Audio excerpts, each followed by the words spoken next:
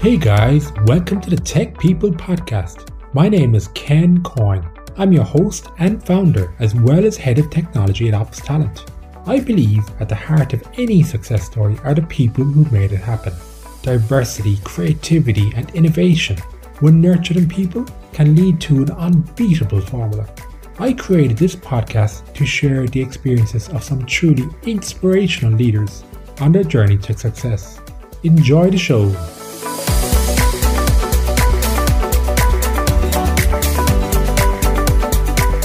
Hey guys, welcome back to Tech People.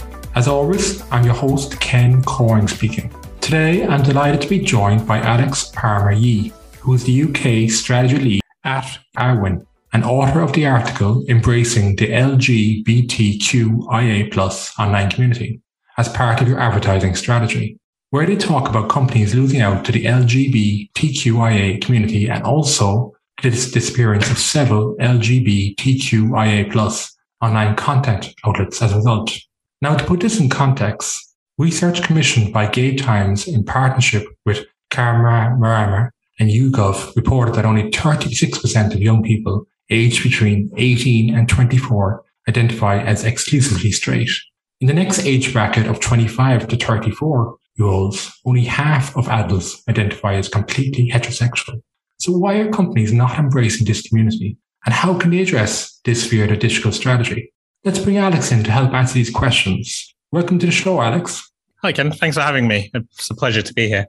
No, thank you. And I really enjoyed reading your article. Very interesting and some incredible facts, which we'll get into in a moment. But before we get into that, can you please maybe just tell us a bit about yourself and your background? Yeah, so my name's Alex. So as you mentioned, I'm the strategy lead for Awin in the UK, who are a partner management platform. I've been with the company for about 9 years now, and as well as obviously overseeing the strategic direction of the UK business. So I've done various other roles at the company, but obviously maybe a little bit relevant to you today. I'm also a member of our LGBTQIA+ sort of network, and also participate in a number of other industry-wide D&I initiatives. Yeah, okay, great. So what made you write the article? It's a mix of things, actually. I think, when you work in a job, obviously it's always really good when something intersects with something that you're really interested in. So I identify as non-binary myself, so would sort of consider myself as part of the LGBTQIA+ community. But I also, I guess, work in online advertising, and one of the things that I was seeing both in my personal sphere as well as my professional sphere was that creators obviously were struggling to monetize, and advertisers obviously were wanting to go and reach this community. So I sort of felt a bit sort of impassioned to write some content, sort of talking about what it means to support the community using the sort of framing of online advertising. Oh, okay, cool. And I mean, you mentioned there about the challenges of not only content writers, but also companies embracing this community. Could you maybe just give us some more information on that? Yeah, definitely. So I think, as you mentioned, there are sort of two different sort of challenges there. And so if I start with like sort of what companies are facing, so you mentioned obviously the stats around how I think as society, we've become more accepting and open. And so you are starting to see more people sort of openly identifying as their true selves in terms of sexual orientation and gender. And so, companies are there to obviously serve their consumer base, which will include many people within that community.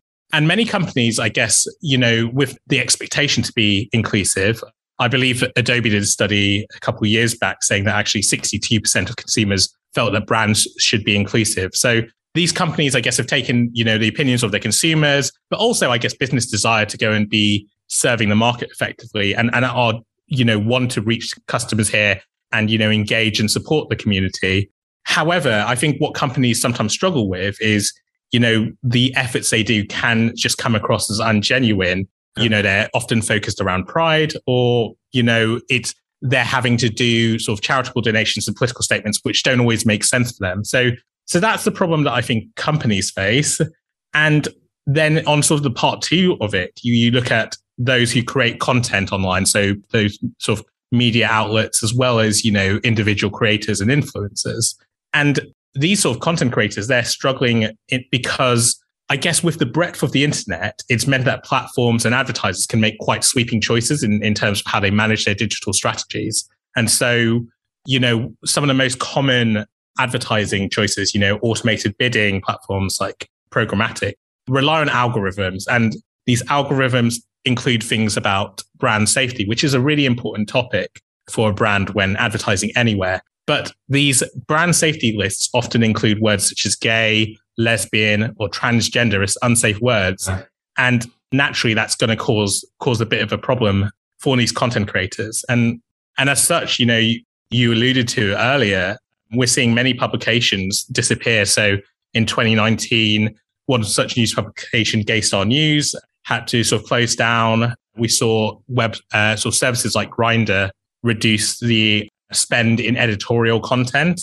And I think that's obviously affecting, the big media houses. But then for individual creators, they're failing to monetize. And as a result, it's not worth their time to go and, invest in content. So as a result, we just see that diminishing level of, community online for people within the LGBTQ plus community. It's incredible because, from what you're saying there, both sides must, the community obviously is missing out, but also the companies are missing a huge community. But just can I go back to that point on brand safety, just to clarify, what do you mean when you say, brand safety? Is it being associated with specific words, or, could you just describe that a bit further to me?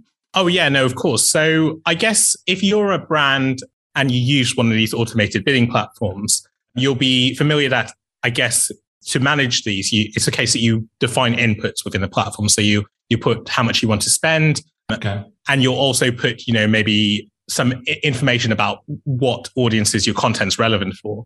Now, when you're putting, the content relevance, there's also, the ability to go and say, I don't want my brand or an advert for my brand to appear alongside content which, could be deemed as harmful. So a lot of time that's, adult content or content relating to violence. And the easiest way, I guess, of doing this is to put an exclusion list or a safe list together. Or a blacklist, I think. And, words such as gay or lesbian or even transgender sort of related terms, they're used obviously in the context of news often, but they also can be used on adult websites. And I think the easy option is, you put these words there, you probably prevent yourself appearing against some adult content, but you're potentially also blocking the ability for, other contents talking about advice or news or just, empowerment content. You're not appearing there. I think actually, so there's a company called Check who sort of look at things like brand safety online. And I think they found that actually 73% of LGBT plus news sites that they looked at were actually flagged within real-time bidding safe lists. So, it's a staggering number, really. And you can see why brands do it. But I think they're obviously taking such a sweeping approach can be really harmful. Yeah, I agree. But it's a good point. But so how can we address that? Is there a solution out there for this? Yeah, so I think, things like real-time bidding and programmatic, they're valid sources of traffic and they're valid sources of sales. But I think brands that, want to make meaningful connections with this community have to sort of maybe take a few steps back from, just relying purely on automated solutions. And I work for a company that does partnerships. So I'm naturally going to talk about this, but, I think partnerships, like partnership marketing is really, really important. So for those who are unfamiliar, partnership marketing includes things like affiliate marketing, but it sort of tech partnerships and influencer. But essentially it's where a brand makes a more concerted effort to sort of engage with a content creator, be that a media publication or an influencer or an individual. Yeah. And they work together to go and promote, in text or over social media. And the payment is done, in a similar way to real-time bidding. So it's often done on a cost per sale basis. But it's a more negotiated thing. It's a more potentially, obviously, as said, maybe taking a little bit more time than clicking a few buttons. But they're often, I guess, are more meaningful and long-term relationships. Okay, very interesting. And how about, some of the other challenges and how we address that's just one part of it, I suppose, is it? Or is that kind of incorporate also the outlets? Yeah, I think it's, if you use this partnership approach, you're able to look more long term. So it means that, and what it means is, brands should be thinking about working with this community outside of things like Pride Month. And it's about running, long-term bits of exposure, really working with the content creators within the space often, are willing to go and look at, different types of placements. So it's not just a banner ad alongside content or something inserted, dynamically into a feed. It is looking at trying to recommend products within sort of text and articles, but also looking at, maybe co-branding and stuff. So one thing that we see a lot of media houses sort of doing is looking at sort of more sort of portals for their users where they can, say, these are some deals or some brands that we've really vetted and we really believe in because we partner with them, and you're our engaged audience. And so this is what we're sort of curating for you. So essentially almost like a brand partnership. And I think, so as I said, a partnership approach is really important, but I think it's also trying to look at exploring, I guess, more in-depth ways of building that. All right. So, I mean, obviously you go to a company like yourselves and you have these partners already in place.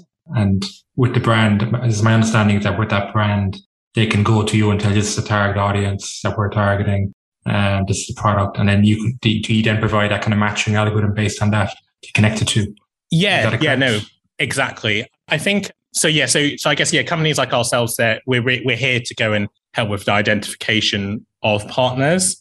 And so we're actually doing some more work actually in helping surface LGBTQ plus sort of sites and creators within our platform. But essentially, I guess, so we're working with a third party to help verify that as well. But so we're here to go and help you engage. But then I guess a platform like us also facilitates those payments and those relationships. I think, with partnership marketing, as I mentioned, it's a bit more, person focused than something automated. And so you need efficiencies in things like payments and commissioning and tracking. And that's, again, where a platform like Awin or other partner management platforms really sort of play a role as well. Alex, you wrote this article about last year, was it? Have you seen any improvement in this at all, or are we still? So I think we've seen some improvements. I think, if I'm honest and being completely candid, I would say not as much as I'd hoped. But we're seeing more brands who are factoring LGBT audiences as just a core part of their strategy, and so through influencer discovery with Awin, and also I know through more influencers who I follow personally, they're doing more brand deals. And so, so in terms of, the improvements that we're seeing is we're seeing brands, engaging more with creators in this way and utilizing partnership model to go and ensure better payments and better sort of models for monetization there. And and then we're also seeing, again, sort of improvement, like more media houses starting to engage with, I guess, this channel. I think historically, again, these media houses, because the ad spend was in real-time bidding and programmatic, that's where they saw that, most of their revenue. But again, we're seeing more sort of embracing, I guess, the partnerships channel as a monetization source as well. Yeah, excellent. Could you share some examples maybe of some case studies or successful companies that do this well, or alternative companies? Well, you don't have to mention names, but maybe that are not doing it so well, so we can see the difference and, Yeah. So, if I'm honest, there's not necessarily sort of case studies that I'd be able to share, but I think in terms of what I could share is, some of the best practices I've seen running. So from the best campaigns that I've seen, as I said, I think it's a case of when you're defining your campaign parameters. So maybe the type of sites you're wanting to work with. I've noticed, again, a lot more inclusive language in the campaign briefs that come through to us. And, again, not excluding any groups. And I think, again, also more being receptive as well to some of the suggestions when we're looking at, LGBT content creators. I think the other thing that I've noticed a bit less of, and I think is an improvement, is not treating LGBT as like a niche demographic. I think back to days when I used to manage accounts. I used to be a lot more on, the day-to-day operations of a partnership program. And you used to get campaign briefs where you're like, we want to promote this to gay people. And I guess in a way, if that's how you're looking at your marketing, you're not being inclusive. You're very much sort of putting them into a box, and then you're saying, actually, all the other marketing we do is in this other box. So I think it's, we're seeing more inclusive briefs, and I think, again, a more inclusive approach. I think the other thing is, seeing that this approach isn't just for Pride Month. Within the LGBT community, there's, a lot terms like rainbow capitalism, which is thrown around because of this unhappiness that corporations only engage with that community for 1 month a year.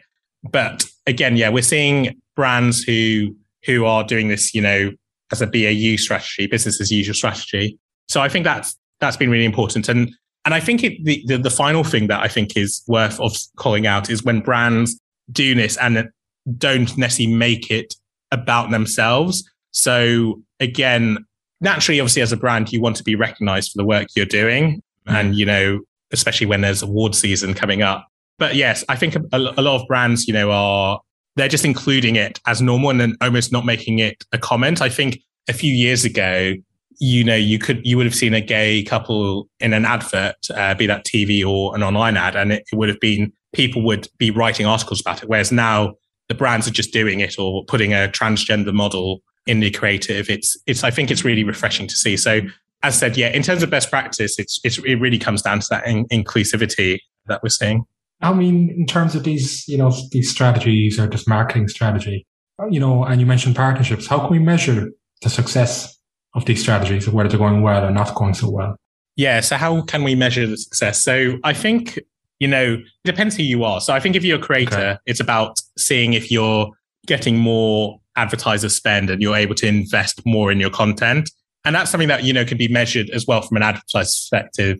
From these new content outlets that you're working with, how much spend are you going there? But then as an advertiser, it's not about spending money. It's about what the return is. And so I think it's about, for a brand, really measuring the sort of the core performance metrics. So again, when you're using a tracking solution like Awin or one of these sort of attribution solutions out there, it's sort of looking at, what's the ROI that these partners are driving? What's the revenue that they're bringing in? And also what's sort of the type of customer are you actually finding that these customers are quite loyal customers because you are meaningfully engaging with something that's really important to them? So I think obviously, looking at the standard online key performance indicators are really important. But I think also from a purpose perspective, if you're a company that really cares about these issues, I guess the other thing is measuring that feeling of, when it comes to Pride Month and you want to do a post about Pride or post rainbow flag, that you also can feel, if you feel more confident about posting that, you're not feeling, unsure of what backlash you're getting. I think that's also, it's maybe not as quantifiable, but I think definitely a real qualitative way of measuring success as well. Yeah, but is it going through as well? Is it going back to the basics, like of click-throughs, things like that also? Yeah. Oh yeah. The click-through. Yeah. As I said, when I say so, I think click-through is important, but I think it's important also, I guess you want to measure the quality of the traffic. So I think click-through is really important, but looking at what happens after that click-through is really important. And, in the past, I think when people spoke about investing in sort of reaching this community, in the UK, the term pink pound was always bandied around because suggesting that these consumers, would spend more. And I don't think that's necessary. I think, that's generalizing a large part of the population. But I think as a brand, though, you do need to obviously, I think it is worth looking at the quality. So how much are these consumers spending with your brand once they've come through these sites, and how many new customers are being introduced as well? I think it's really important, because I think the assumption here and what I'm trying to get across in my article is that at the moment as a brand, you're probably not reaching a lot of these customers because they don't see your brand in their spaces. So I think new customer acquisition and numbers around that are really important as well. And in terms of, could I just ask you about, the different social media outlets and the challenge of having, you got your TikTok, you got your Instagram, YouTube, Facebook. I don't know, are some more open than others, or are they kind of standard across the board? Like you saw recently with Elon Musk, he wanted to buy Twitter because he said he wanted to open up media, which you felt very much closed. What's your opinion on this? Yeah, so I think it's very interesting. It's a really interesting question. And I think, you definitely find different opinions about the different social media platforms. I think if you look at the Meta-owned platforms, so Facebook and Instagram, you've obviously seen over the past few years, that real drive for monetization. And as a result, the feedback that I get from a lot of content creators in that space and, media publications that are promoting on those sites is they do struggle to get that reach. I think, in the same way as I mentioned brand safe lists in terms of real-time bidding, I think there is a case where certain hashtags within Instagram and Facebook, again, can be, defavored by the algorithm because, again, the association with adult content. And I think the other thing is, I think those algorithms sometimes struggle to, when it's something as broad as an identity, such as your sexuality or your gender, again, the algorithms sometimes struggle to go and factor that into the content they're serving when you're having an algorithmic feed. So I think that's, from that perspective, there's that platform. When I look at things like TikTok and Twitter, so I think, again, they're both quite different from each other. But Twitter, I guess, I think with my personal view is that I think a lot of some of these changes have, or proposed changes prior to sort of that Elon Musk was sort of saying when he was in the running for taking Twitter over, they had that real potential of making Twitter quite a harmful space. And so whilst the companies and media outlets might still promote there, as an individual, you might choose to sort of leave that platform. And again, maybe that would impact, again, the effectiveness for that community. I think for TikTok, I feel sometimes I find TikTok is a bit of a black box sometimes in terms of how it works. But I think, the one thing that I think a lot of people agree on is that its algorithm is super competent at getting really relevant content to its users. And so I found that a lot of younger LGBT content creators are using that as their default because they're able to reach an audience through the algorithm without necessarily relying on having, a following, because the algorithm is funneling that content to relevant people. Whereas I think, Twitter, Facebook and Instagram, they serve content based on how many people are following you. So it's a really good upstart for those who are starting out in the community. Yeah. So, I mean, is there like a preferred social media outlet for the LGBT community, or it's just depending on age and demographics? Yeah. I mean, I think it depends. I think, again, it's a huge part of the population. So I think it's difficult to generalize. I found a lot of people on Instagram and TikTok, but again, I don't know if it's necessarily reflective of the wider experience of everyone in the community. Okay, cool. And tell me, so how do you see this evolving for the future? Yeah, so I think, hopefully, awareness of this as an issue through my article, but podcasts like yours. And I think a lot of people are talking about it, about, aligning your company's sort of more purpose-driven, ideals with your actual company strategy. I think how I'd like to see it evolve is just seeing more brands embrace the community through the actions they're doing and the actual, day-to-day business. So I think the evolution is, seeing brands engage with more creators within this space.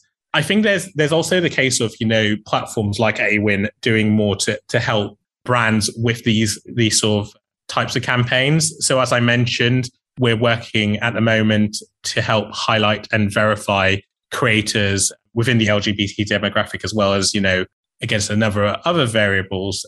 And so I see that, again, tech platforms and tech solutions, again, helping brands sort of reach this audience. But I think if you look sort of further into the future, I think I see it evolving as it just being a bit more normal. I think it's sort of a case where, again, in the future, it will just become second nature to, if you're a marketer, you're not going to be thinking about, obviously you'll still be thinking about your audience, but you won't be thinking about, how do I work to improve my inclusivity? So I think it's, inclusion as default.